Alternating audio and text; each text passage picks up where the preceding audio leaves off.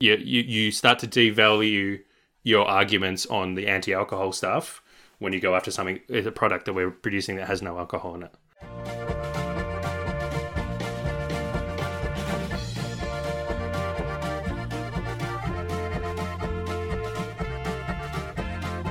Welcome to Brews News Week, recorded on 25 August 2022. I'm Matt Kierkegaard, founder and editor of Brews News, and I'm joined by Brightstar Brewing brewer, brewing consultant, and IBA's state chapter lead for South Australia, Steve Brockman. Welcome back, Steve. G'day, Matt. How are you doing? I'm very well. Much better than Sabrina, who won't be joining us this week due to illness. She's not quite been able to shake the lurgy and has absolutely no voice. So it's just you and me. That doesn't sound any good, Sabrina. Hopefully feeling a little bit better today.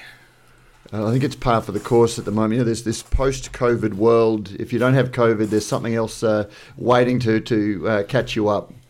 And good on her for realising she was sick and calling in sick. That is the right thing to do. Well done.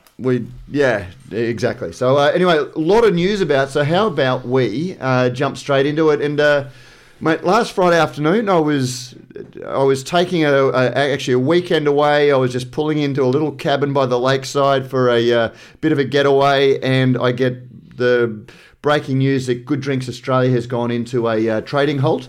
And it turned out that Good Drinks Australia has bought Melbourne's Stomping Ground. And not only that, but we followed up on Monday. Details emerge of the Stomping Ground buyout.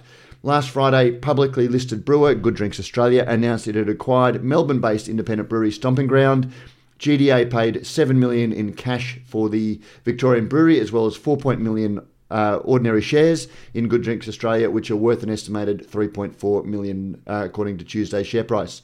The acquisition sees Stomping Ground retain its status as an independent brewery under the Independent Brewers Association definition. Founders Guy Greenstone, Steve Jeffers and Justin Joyner will become significant shareholders and join GDA executive and management teams. To be honest, I'd been hearing rumours. I don't know whether you'd been hearing stories out of WA. You know, at Brews News, we try not to report on the rumours because, mate, I don't know how many times I heard Stone & Wood was for sale or Young Henry's is for sale and things like that. So when it finally landed, it was good to see that they'd been bought by, I guess depending on your point of view, bought by Good Drinks. Yeah. No, I thought this is pretty fantastic news, really. I'd heard a couple of rumours like yourself. And like you say, you can't really go on rumours all the time because there's always 1,000,001 rumours out there. But no, obviously they said they've been working on it for 18 months. Initially, had gone for capital and then realised there was a lot of synergies in between each of the companies there. So I think Aaron's quote in that article was actually probably the most telling one. He's saying that Good Drinks is growing so quickly that they actually, by acquiring Stomping Ground, they get a whole bunch of really skilled, really passionate people for their operations. So I thought that was fantastic. So one business really needs a whole bunch of people to come in and be skilled at what they do, and the other one's chasing a bit of capital and a way of kind of shoring up their national presence. It was a tick in both boxes for me. So pretty exciting. It looks like Stomping Ground will be the Victorian tentpole for GDA. Well, and look, there is so much involved in this. Yeah, I mean, first of all, you talked about capital, and breweries growing. Where you get the money from to do that is a huge thing. We've talked a lot about equity crowdfunding, which is one way of doing it. Steve had some very interesting things to say about equity crowdfunding, describing the. I did ask, did they consider it, because there is so much going. And I thought it was funny that he discussed the valuations as daring and wild valuations, he said, but they got fair valuation, which was interesting. But they also got the capital injection they need from a very polite of Steve. Well, yeah, very polite, but at the same time, I got the feeling that he was making clear what he thought of some of the comparable valuations. And I've had a few phone calls this week talking about the Stomping Ground valuation, because like the AFR reported a headline figure of 30 million, which is a potential future valuation, not the actual valuation that the sale was on. That's a whole lot of performance, incentives that if they deliver and get the growth, which is essentially saying, well, if you do these things, then the business is then worth this, but currently it's worth this. And I've had a couple of people reach out talking about how low they thought that valuation was, which to me shows the very negative effects that equity crowdfunding valuations have had on people's perception about the valuation of breweries. And valuing businesses is very, very tough, because Stomping Ground, with its significant retail presence, it's got its own large Melbourne venue, it's got an airport venue, it's got a the new Moorabbin venue. A lot of their volume is their own retail, and I think breweries that scale on wholesale, the way a Bolter did, for example, will always have a different valuation, because that's much more scalable volume. If you're selling a lot of your volume through your own taps, then that doesn't scale as well, as potentially as well as a rapidly growing wholesale venue. Is that, do you take anything away from those valuations, or any similar thoughts? Yeah. So that 10.4 initially I thought was low, and then I started reading into the performance targets. And if you hit all those targets, it comes out to be about 30.4 million based on current share price. And I thought that was a good way of doing it, especially when you're absorbing a company into your company. You don't want them just to go, hey, the company's done, we've sold our company, hands off, coast along. This is a really good incentive for all of those people involved in Stomping Ground to continue to kick goals. And with your comment on Stomping Ground being very much sell over your own taps, over your own venues. I think the local tap house is also included in the deal as well. Yep. If you're looking to grow in a wholesale side of things, Good Drinks Australia, up until recently, had no venue. They were all wholesale. So up until recently, until Gage Roads built that Fremantle location, and they've also had the Atomic Tap Room, I think in Sydney at some point. But majority of their business is wholesale. So I think that's where that synergy comes in for Stomping Ground. If they're going to accelerate, and some of these targets too, I mean, they're at 1.5 million litres a year at the current moment. To hit some of these targets, they need to be doing 6 million litres a year. So that's some big volumes to step up into, but hopefully Good Drinks Australia really helps drive that wholesale sale. So I think it's good for both companies. Mate, absolutely. And it's, as you say, Good Drinks has really shown their ability to drive wholesale growth in WA. So, and they've got sales forces. And that was stepping back, it was really nice to have a chat with, and we've covered a lot of sales recently, and you always know you're going to get the sales pitch for why, Stone and Wood, who had been very vociferous in staying independent, and voices from within that business riding down other sales, or deprecating other sales, and the loss of independence, that when they sold, they had to come up with a justification for doing that. And so there was, famously, we found new custodians for our brand. That was, it's business at the end of the day and all those things, but that left a bit of a sour taste in a lot of mouths, including my own, the way that it went. To sit down and hear these guys and hear a, very clear logic, Steve saying, look, we would have entertained offers from the big guys if they'd come along. As much as we didn't want to do it, we would have done it, but they weren't coming. But then Good Drinks approached us, and it just made sense rather than have multiple sales teams and things if we wanted to go. There was just such a logic, and if it wasn't if it wasn't honest, it was a very, very convincing story. The way that they sold the sale. Well, it definitely looks logical from the outside, and I think or everyone involved anyway, Aaron Heary and then all the guys from Stomping Ground obviously are quite authentic people.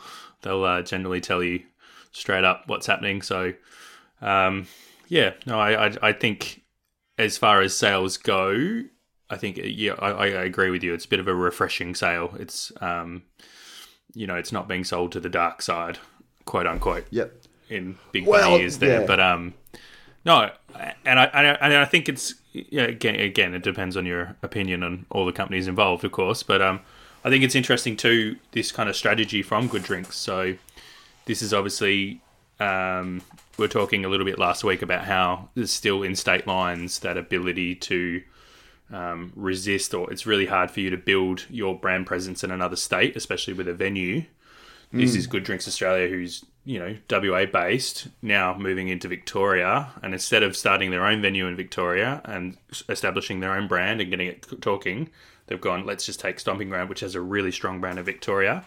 That'll be our tentpole there in Victoria, which now begs the question, does Good Drinks go on and buy other larger breweries in other states as part of their strategy? So do they go to Queensland and find someone? Do they go to New South Wales? Well, they're launching a place in Queensland. We've covered it. I'm trying to think of what it is. It's going to be a venue in Queensland. So they are doing that up on the Sunshine Coast, which is pretty crowded already. But to take your point, rather than try and set up a brand in Victoria, which is hard, and effectively have to compete against a strong brand like Stomping Ground, it's worked for both parties to come together. And I look at some of the Victorian brands that could potentially be a little bit nervous now, because suddenly you've got Stomping Ground getting that huge boost from the muscle that GDA have shown that they've got, and it puts increasing competitive pressure on those Victorian breweries. Because it's not competition amongst equals. Suddenly, GDA are giving Stomping Ground that bit of a boost in the wholesale market and increased presence, and they've shown they've been able to do that.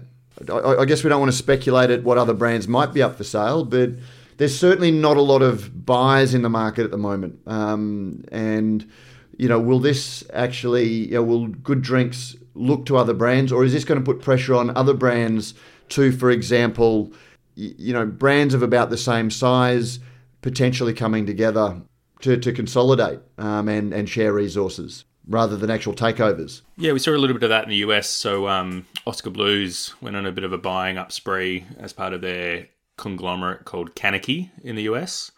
And they started buying up kind of strategic breweries across the US in different markets, and actually ended up with quite a large craft brewers co-op, you can say. But eventually that co-op sold as Kanaki sold to an investment firm and then resold to Monster Energy just recently. So I think smaller breweries will probably look at going that way. It's not uncommon now in world craft brewing that smaller breweries are starting to come together and work together, especially if it's synergistic. It's all about those connections, though.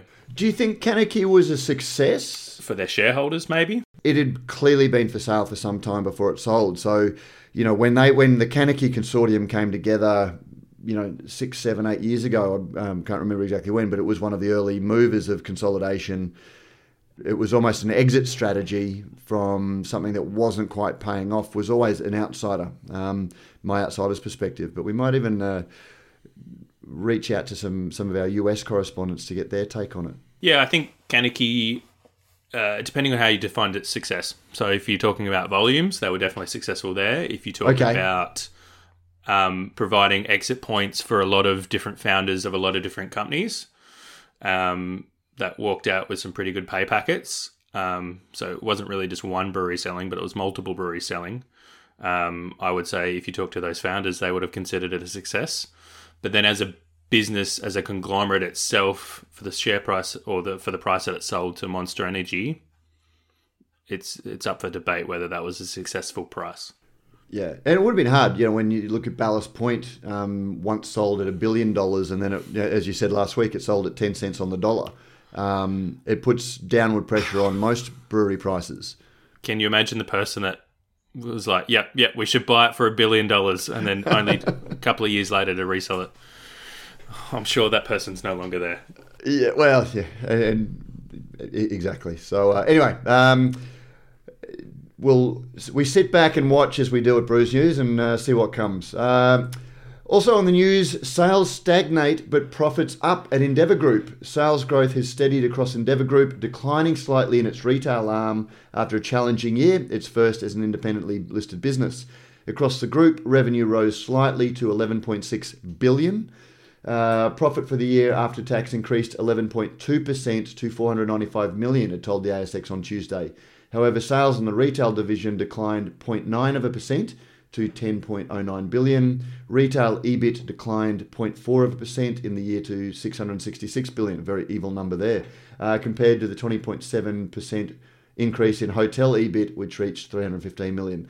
My takeaway from this is when you see a headline, sales stagnate but profits up, something is generating a higher yield from less sales. And when I looked into it, it seemed to be a lot of the home brand, what we would call home brand, or a lot of their own brand, and 479 new private label products and focused on premiumization.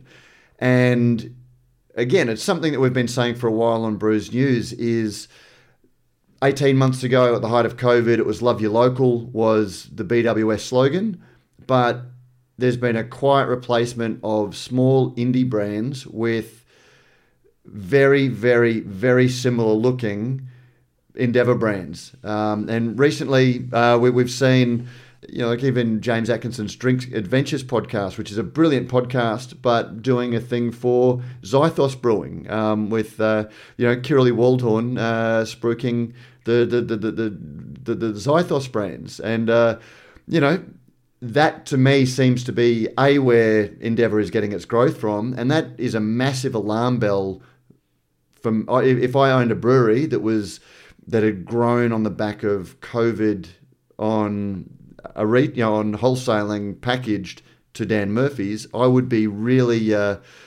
looking to see how much we relied on them, because I don't think that's a guaranteed flow of product. I like that we both read the article and picked out exactly the same point that stood out like alarm bells. So I think when bigger companies like this release these reports, it's really important or quite good insight for craft brewers to read this kind of stuff, because it kind of shows you the trends, like the big mega trends that are happening across the nation. But yeah, that 479 new private labels launched this year. That includes wine. That's not just beer. And RTDs and seltzers and all the rest. But it's still 479 new products on a shelf, and there's only so much shelf space that's there. So I think that's it's a really good indication of how they operate. They're looking at data through all of their stores, and this is including every BWS and Dan Murphy's in the country.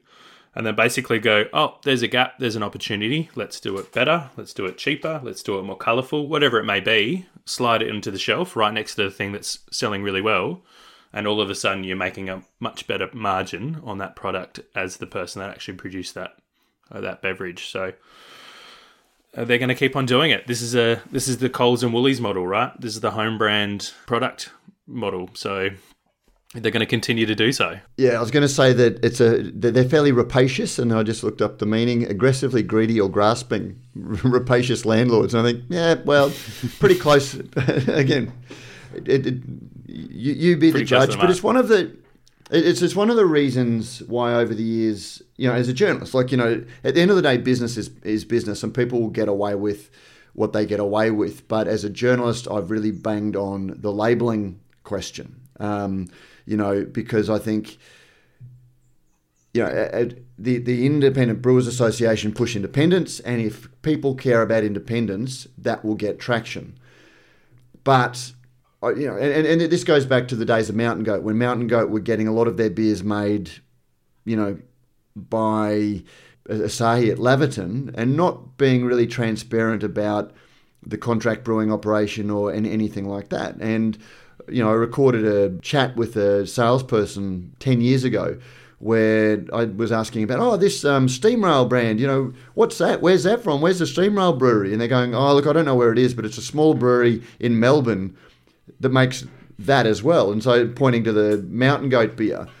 And, Steam Rail was the Coles version of the beer, and Mountain Goat was a known independent. Yeah. And it was kind of like, well, if A is independent and B is made at the same place as A, then A equals B, even though B is owned by... And it really devalued the brand. And, we saw the Byron Bay Pale Lager situation where, if people care and if it matters to them, they should clearly be able to identify and not have, confusing stories or mixed messages. And a lot of independent brewers and a lot of contract brands have, to my way of thinking, contributed to that in a way. You've got one that we've highlighted is Bondi, which is a contract brand. They tell a very convincing story about our brewery in Bondi, which is the owner's home brew kit. Perfectly fine. He's got a home brew kit. But, you know, when there isn't clarity on the label, it makes, you know, the biggest players able to, you know, if people are only buying on price and Woolworths can deliver a beer that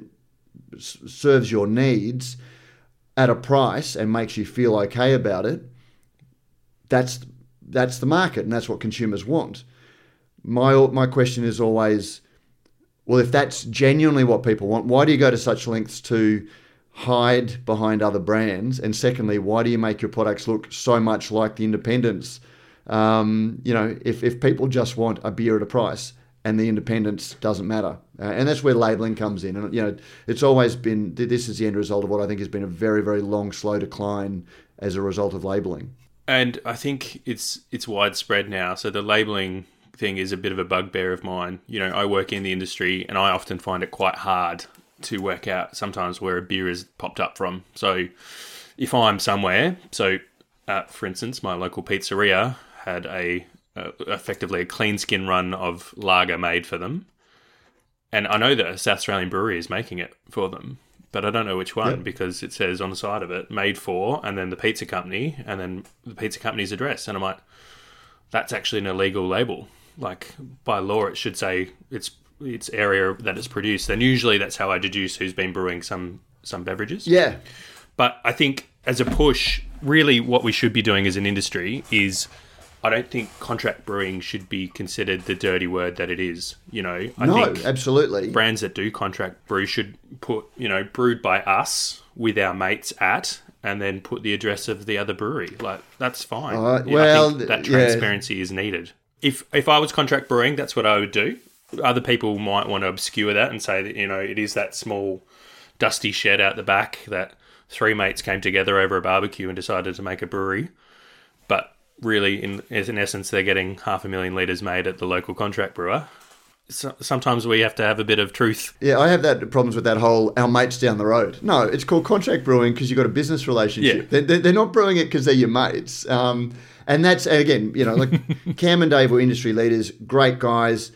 And I had some very hard conversations with them back in the day, you know, about their process. But, you know, when people who are as beloved and contribute to the industry as much, everyone goes, oh, well, you know, this behaviour is acceptable because look at, you know, and there has been this slow and steady decline. And we got a media release this week that, and I can't say too much, but a prominent person is buying into a brand, is all I'll say, because the story is about to come out and we're sort of under an embargo. And I thought, oh, wow, I've never even heard of this brewery. And the headline is, locally made beers by award-winning brewers, you know, and we're all about balance. We believe beer should be the best locally malted. And it's telling this story, our story. It's pretty simple. Quality ingredients, talented people, you know, our brewers, and always referring to our brewers. It's a contract. And you're going, well, where is this brewery? And everything about the narrative is designed to give the appearance that there's a brewery, but there isn't, and it's contract brewed and things like that. And on one hand, contract brewing shouldn't be a dirty word because it's a perfectly legitimate route to market. And yet it's kind of like, if the contract brewers always say, this is perfectly legitimate, there's nothing wrong with contract brewing, why are they the ones who are so desperate to avoid telling the truth, you know, and trying to mask and trying to use language that hides the fact that there is no ex-brewery? Craft beer is romantic. Craft beer is, there's that romance in craft beer, right? So that story is part of how smaller craft breweries survive. That's what differentiates your craft brewery from the next one. I think Sabrina touched on it last week. The reason why I keep on going back to Brewery X is because, you know, my dog's in there. I like the story. I can bring my kids. You know, I have a beer in the sunshine. The reason why we like particular brands is sometimes not because of the way it was produced or the rest of it. It's that little bit of that romance in that story. And I agree with you. I would much rather see contract brewers not obscure what's going on, but I think that's an industry-wide change of something that we can do. On the pinnacle versus craft brewing side of things and putting stuff in, I do know behind the scenes that the IBA is working again much more strongly on launching another consumer-facing education program for the Certified Independent seal. That's going to be going out again in another big push. It's obviously the IBA's had a couple of lean years with COVID and all the rest of it. But as we come out of COVID, I think there's going to be a really big push for that independent seal.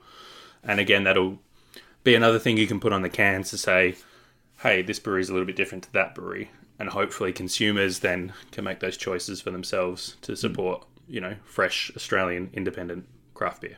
As a journalist, I take a fairly unbiased view about the industry. I think, but as a consumer, I make my own purchasing decisions. And I think that small independent craft breweries add vibrancy and have created the diversity in beer that we have that makes it possible for the big brewers to, do what they do. And they make great beer, they make it to a good price, and, make it accessible to a much wider audience than probably a lot of small brewers do. So it's not that sort of thing. But again, I think when you've got small brewers who are willingly muddying the water, they make it much harder for all brewers to tell, a clear story that consumers can choose to opt into or not. Totally agree. And on the fact whether the Pinnacle Things is working, 70% of their customers walked out with one of their products this year.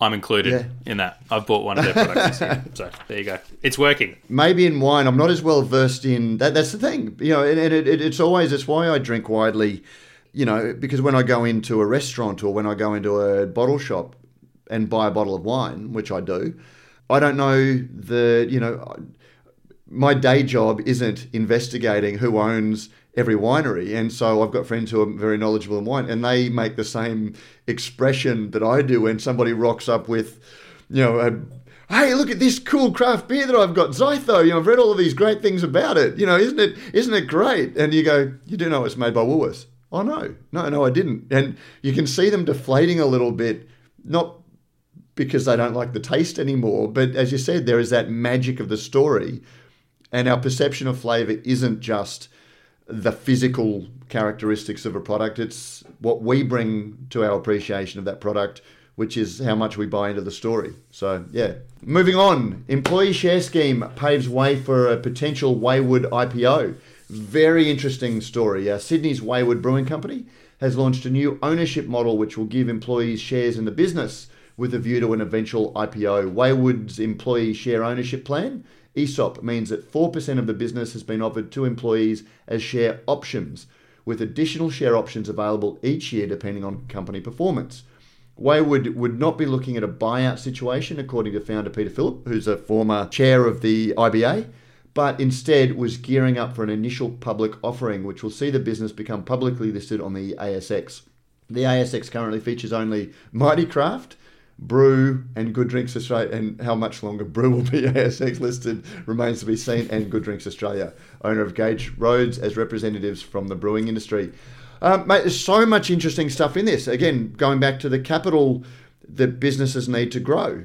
Yeah, completely different way of doing it again. So we're seeing yet another way to raise capital for activity.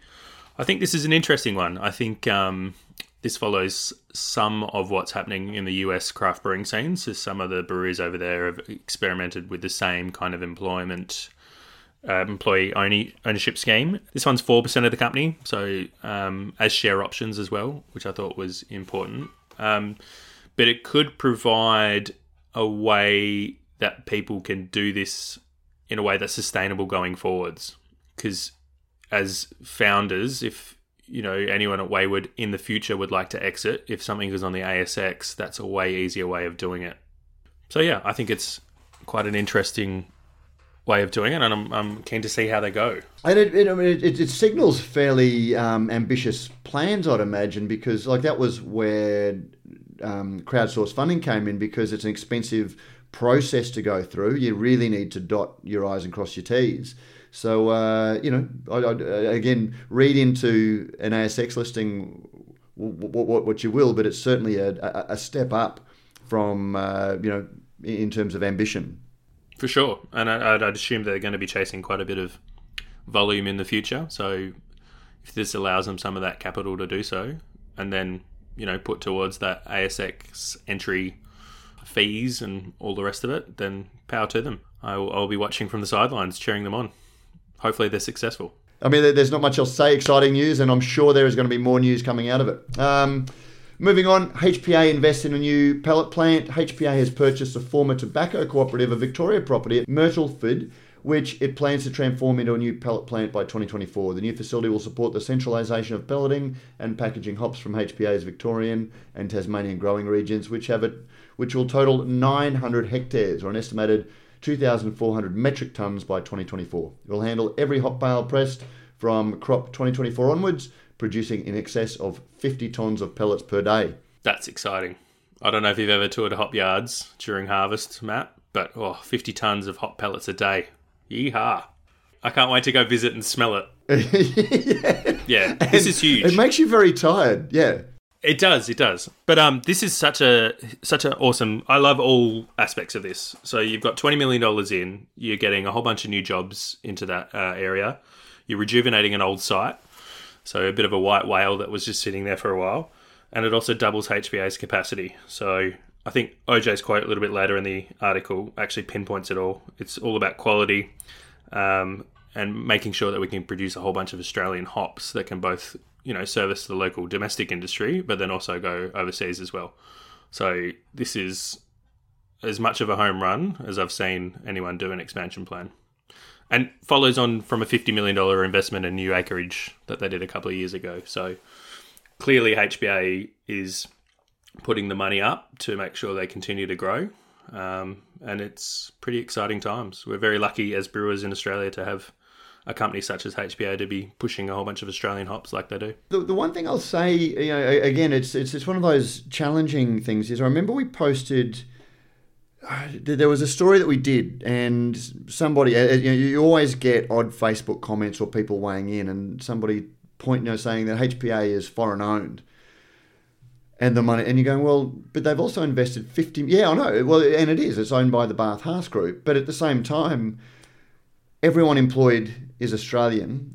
They're investing $50 million over the last few years in regional Australia, and it's sometimes when you just drop, when people thoughtlessly drop, things like ownership, it can sometimes conflate the discussion. It's such an important industry. It's important to brand Australian craft breweries, and HPA is completely committed to investing in the Australian hop industry. In our times too, while we're in the US, like if we said we were an Australian craft brewer, people would instantly go, oh, I want to talk about Galaxy. Like if you heard Australian craft brewer, most American brewers would be like, let's talk Galaxy. Let's talk about other hops coming out of Australia. And I was like, no, I'm not going to tell you about the other hops coming out of Australia. I want to keep some of those hops in Australia, please. I think that Aussie hop market does a lot of things for our brewing scene's status internationally. It's the same way that New Zealand hops. If you look at New Zealand hops, that's also a super successful story. That's a different story, though. That's a hop growers co-op producing a whole bunch of great hops and sending it across. But that's really important for the brand of New Zealand as well, especially in different craft beer circles, different industries across the world. So, no, very exciting. Online liquor delivery numbers slow. Fewer people had online liquor products delivered in 2021 as more gravitated towards click and collect, according to recent data by IRI Australia. The data found a 6 percentage point decrease in people buying online and having products delivered compared to 2020. In contrast, the data has also found an increase in click and collect from 47 to 55%. Anything you want to observe there? I thought it was a good report. Again, this is great reporting by Vivian on this one. Obviously, you read the report and you're like, well, that's quite obvious with the online purchasing being quite heavy during that COVID period. But I think the interesting one is coming out of COVID, people are still buying online, but then choosing to click and collect. So I don't know whether that makes it part of their rounds as they go to shopping and then they just pop past and click and collect whatever they collected. But then I think Mel Anderson is quoted in the article. I think she's from Growth Scope. But she highlighted that it's a convenience question now. So some people find it too hard to shop online and work out the credit card thing and all the rest of it. Some people don't really like dealing with Australia Post. So that's the reason maybe why they aren't getting it delivered. But then some people just want it here and now. So that's the reason why they're going back And I think that human connection point coming out of COVID, especially if you've been in a state that was a lot of lockdowns and all the rest of it, of course you want to go back to the craft beer store or just a BWS or Dan's and have a look at the whole range and see what's out there. And they also said that the Aussie craft beer is in the bottom 10 of online sales versus in-store, which is not surprising. I shop craft beer by looking at a massive wall of labels of beautiful coloured cans at my local. And that's how I'm like looking at it all going, wow, it's overwhelming. What haven't I seen before? That's how I make my purchase decisions. It's very hard to do online. So what do you think? Yeah, but absolutely. Like it's one of those ones that, again, I probably haven't looked too deeply in. There has been a big move to online purchasing, but delivery, I found that quite interesting, and I was trying to sort of think, and I think you've actually provided some great insight into why that might be. And, if you've got liquor delivery, there's a whole range of complications about being home, having ID, those sorts of things that make it, whereas click and collect has some of the best elements of online, in that you'd go, gee, do they have this in stock? What is the price? You can do all of those things, but then buy it and it's there when you next swing by, or you can pick it up and at a time that's convenient to you. And so it was just an interesting insight, and also highlights that we're always in a ever-changing market. I mean, click and collect is super convenient. I click and collect at Bunnings all the time because otherwise I'd be in there for 5 hours. But the real nugget was actually from Mel.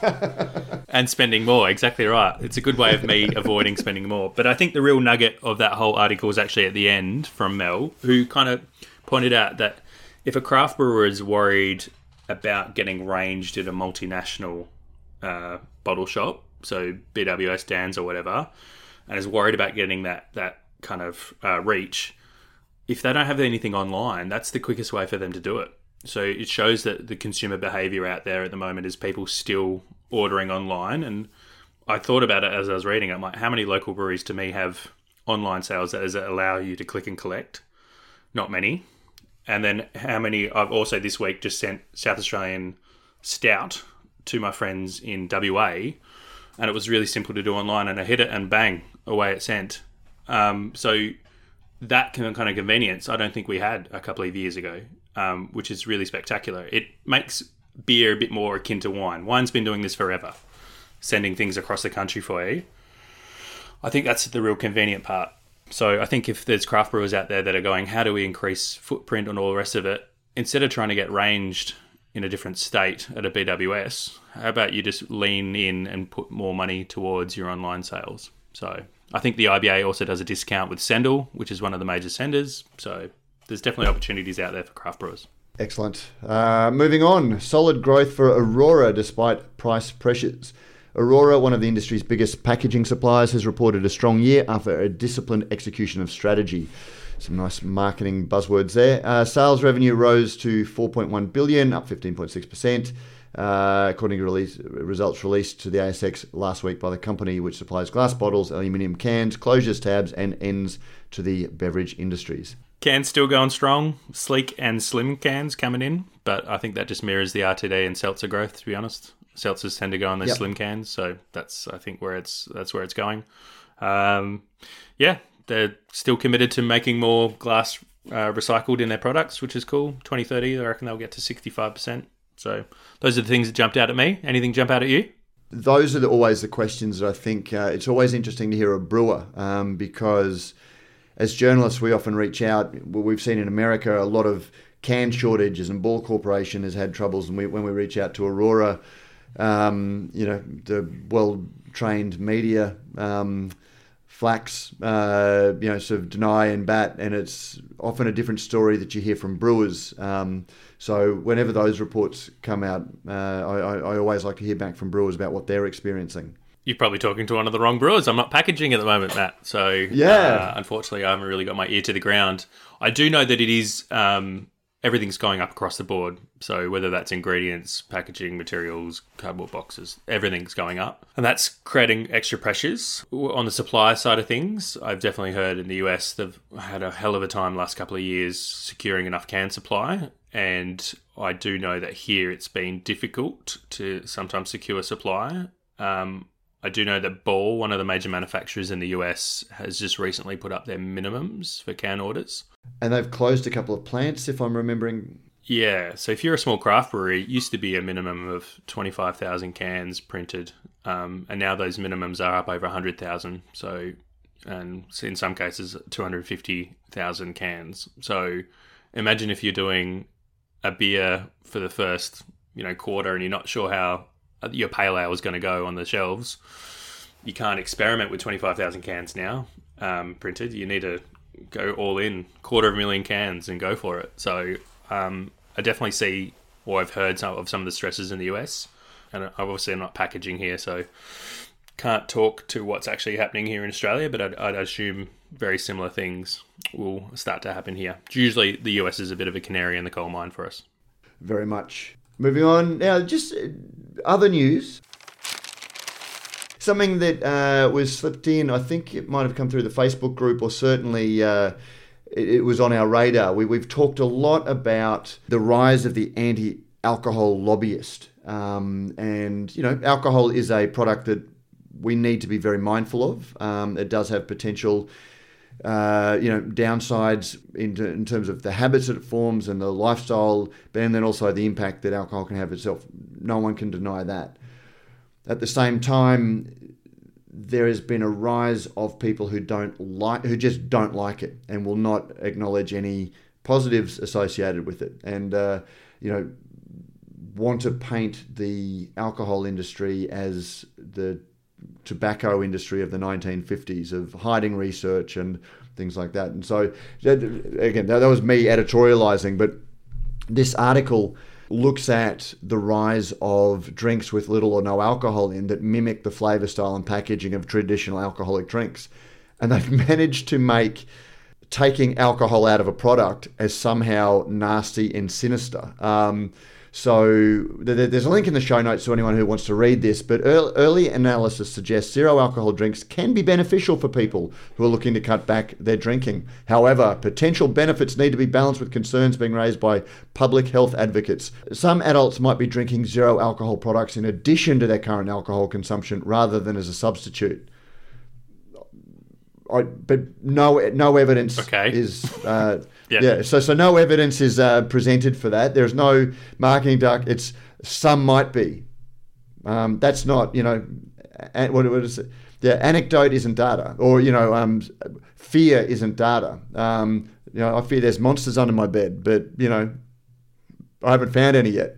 Zero alcohol products are being marketed as appropriate in situations where alcohol isn't appropriate, such as swimming, driving, or operating machinery, which works to normalise use. Again, no data. Bit of a long bow on that one. I mean, we do see a lot of advertisements for, so the Heineken ad, for instance, the guy sitting in his car by the beach drinking a beer, the cop comes over, yes, I can agree that might normalise drinking of someone in a car, but you'd hope that the punchline to all of these ads is like alcohol free. I'd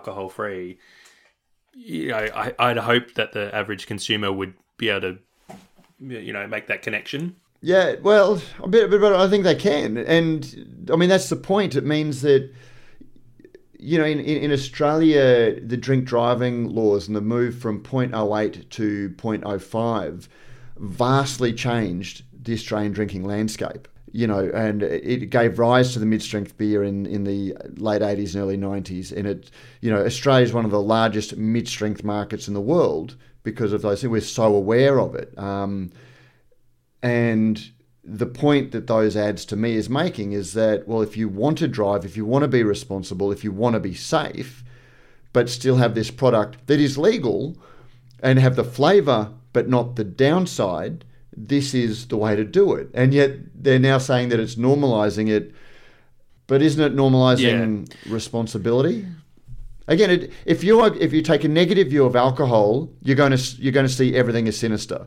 they're not actually being even willing to look at the positives and what this might do. And, again, as I often say, they often, the anti-alcohol lobbyists talk about the rise in hospital admissions on a Saturday night being due to alcohol, as if it's, and it's definitely a problem. There are places that I don't like to go on a Saturday night because of street drinking and things like that. And that's problematic, and I don't defend that. But at the same time, if you're just going to say Saturday nights admissions are because of this, and so it's only negative, that's a little bit like saying, well, on Saturday mornings, hospital admissions are from people spraining their ankles at football, people or running or things like that. People shouldn't be running because it's bad for you. There is a positive benefit to alcohol consumption as well. That needs to be understood and not diminished, but yeah, they refuse to look. It was it was an interesting link to read because it was it started off nice, and I agree with this, and then all of a sudden started making some assumptions there that I was like, well, hold on a second. And I think that non-alcoholic beer, I quite often will grab a non-alcoholic beer. There's some pretty good ones here in South Australia. Big Shed do one, Little Bang do one. Little Bang one's called a Spacer. And I actually like it because that's exactly how I use non-alcoholic beers. So, if I'm driving, I know that I've only got a certain amount of beers and a certain amount of alcohol I can consume. So I'll go visit a brewery, have one of their lower alcohol offerings. And then a lot of our craft breweries here have that non-alc beverage offer, if not from themselves, but from another brewery in town. And I'll be able to grab a non-alcoholic beer and continue that socialization. You don't feel like you're output. I think it's only positive to have non-alcoholic beers out there. I did continue to read their website, and they had some tips to prevent and reduce harm, especially with non-alcoholic beverages, which I thought was it's a bit hard to create harm with non-alcoholic beverages, but some of their recommendations suggested, to make sure that you're not impressionable to children, perhaps don't consume non-alcoholic beverages in an environment where alcoholic beverages wouldn't be appropriate. And I can kind of get around that common sense. So, for instance, if you're on the boat or whatever, swigging around, maybe don't pummel down a ton of non-alcoholic beers and kind of focus on that water safety. I understand that. That's common sense kind of stuff, though. I think these kind of comments sometimes, like you say, come off as an attack, and I think the people that are making them don't do themselves any favours with their other points on being anti-alcohol. You start to devalue your arguments on the anti-alcohol stuff when you go after a product that we're producing that has no alcohol in it. And mate, that is a brilliant point, and I think that's what they'd undermine their credibility, because we do need to be mindful. We do need to educate appropriately and fairly and in a balanced way about alcohol so people are aware of it. But you make your warnings too easy to dismiss when you overreach in your arguments. And because moving on to the next point, zero alcohol drinks also being used to increase awareness and acceptability of alcohol products and brands amongst young people. And that's something that we've talked about on the podcast. So I think having Heineken Zero in the soft drink aisle of the supermarket amongst soft drinks does open the industry. I don't know that they are deliberately doing it to groom, which is one of the terms that's been used. I don't think that they're specifically doing that, but it does normalise alcohol. And I think that's where it does get a little bit uncomfortable. And, some of the brands that have grown up, like Sober, which isn't really marketed as strongly as a beer. It's a sophisticated soft drink for adults. And I think that's the place. But anything that's branded, co-branded, or as a brand extension of an alcohol product probably does need to be treated a little bit differently to avoid even the perception of that risk. I think brewers would take that on. The fuzzy edges on that one would be, so for instance, I can walk down to my local IGA and buy a Cooper's homebrew kit. Yep. That's Cooper's branded. If you're going to regulate against the non-alc beers, then does some of the home brewing stuff also have to fall into that same category under the same rules? That would only be the fuzzy edges on that.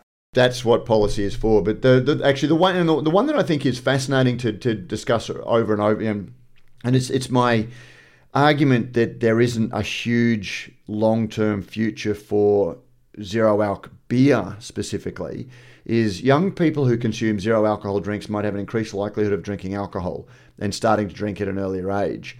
You know, one of the things I've heard from brewers at the big breweries particularly even before the craft beer movement, was beers like Forex were progressively becoming less bitter, and we saw the rise of the Coronas and the less bitter products because young people have an aversion to bitterness.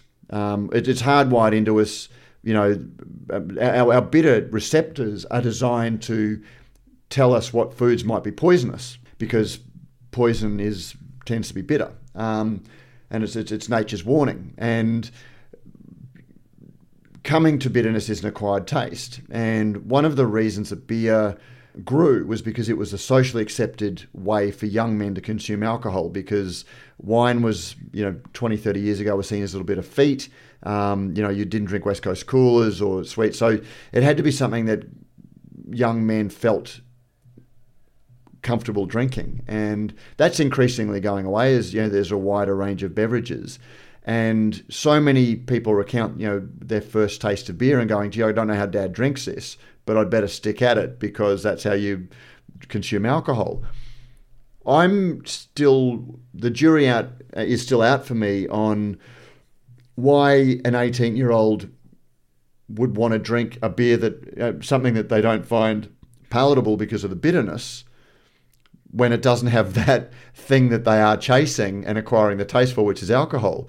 So, I don't know, and time will tell on this one, whether there is a social conditioning reason for people to acquire the taste for beer without alcohol in it, or whether it'll just be other sophisticated adult beverages are the thing that they will gravitate towards, which damages the beer industry in total. So I don't know that, maybe wine, spirits definitely, non-alcohol spirits, because they're much more like a cordial and you can do a lot more with the flavour than traditional beer flavours. So, yeah. Yeah, young adults, moving away from drinking completely, really. And there's a couple of different reasons for that. I was listening to a podcast that was talking about the Japanese government offering incentives for their younger people to start drinking again because they're missing out on tax dollars from beer. This went through a couple of weeks ago. So the government over there is offering incentives for their younger people to begin drinking beer again. And the person that was commenting was someone that was in their 20s, and they were talking about how because of COVID, they have had limited social engagements with their friends. And so it becomes quite tiresome now when they catch up with their friends and someone's like, let's go out and get absolutely drunk and smashed and, write ourselves off. It becomes less socially appealing. And then also, we've got an entire generation of people that have known nothing but the internet and social media. So they know that everything that they do every time that they drink beer, if they were to make a fool of themselves drinking beverages, then it is instantly captured and saved on social media for all prosperity. So I think that movement towards lower alcohol drinking is kind of a two-punch there, the social media generation and a bit of the COVID stuff, where a lot of the younger adults now are sitting there going, what's the point? And you're starting to see a lot more of them not consuming any alcohol whatsoever. So I can only think that by us offering a product like non-alcoholic beer or something like that, it could be something for them with friends that do drink beers or stuff like that. It allows them to have a beverage, but a lot of them are just choosing to eschew it anyway and go, I don't need to drink alcohol at this party. I've got this other beverage, kombucha, whatever it may be. It's very interesting to hear, and it definitely, as I was coming up, was not part of our considerations. None of my mates were reaching for non-alcoholic beers at the first couple of years of uni, that's for sure.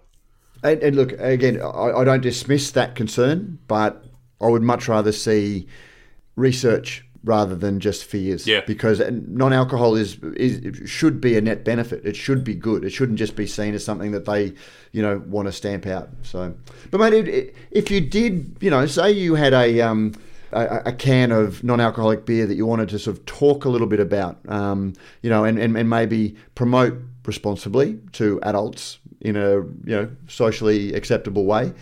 Can you think of how you would go about, sort of getting a... If I wanted to do a limited run of cans and find some sort of labelling or something like that, Matt, yeah. I'd probably go chat to Rallings. But I feel terrible about getting our guests to become pitchmen, but we do appreciate that. But yes, beer can labels are regarded these days as the new mini billboard of the beverage industry.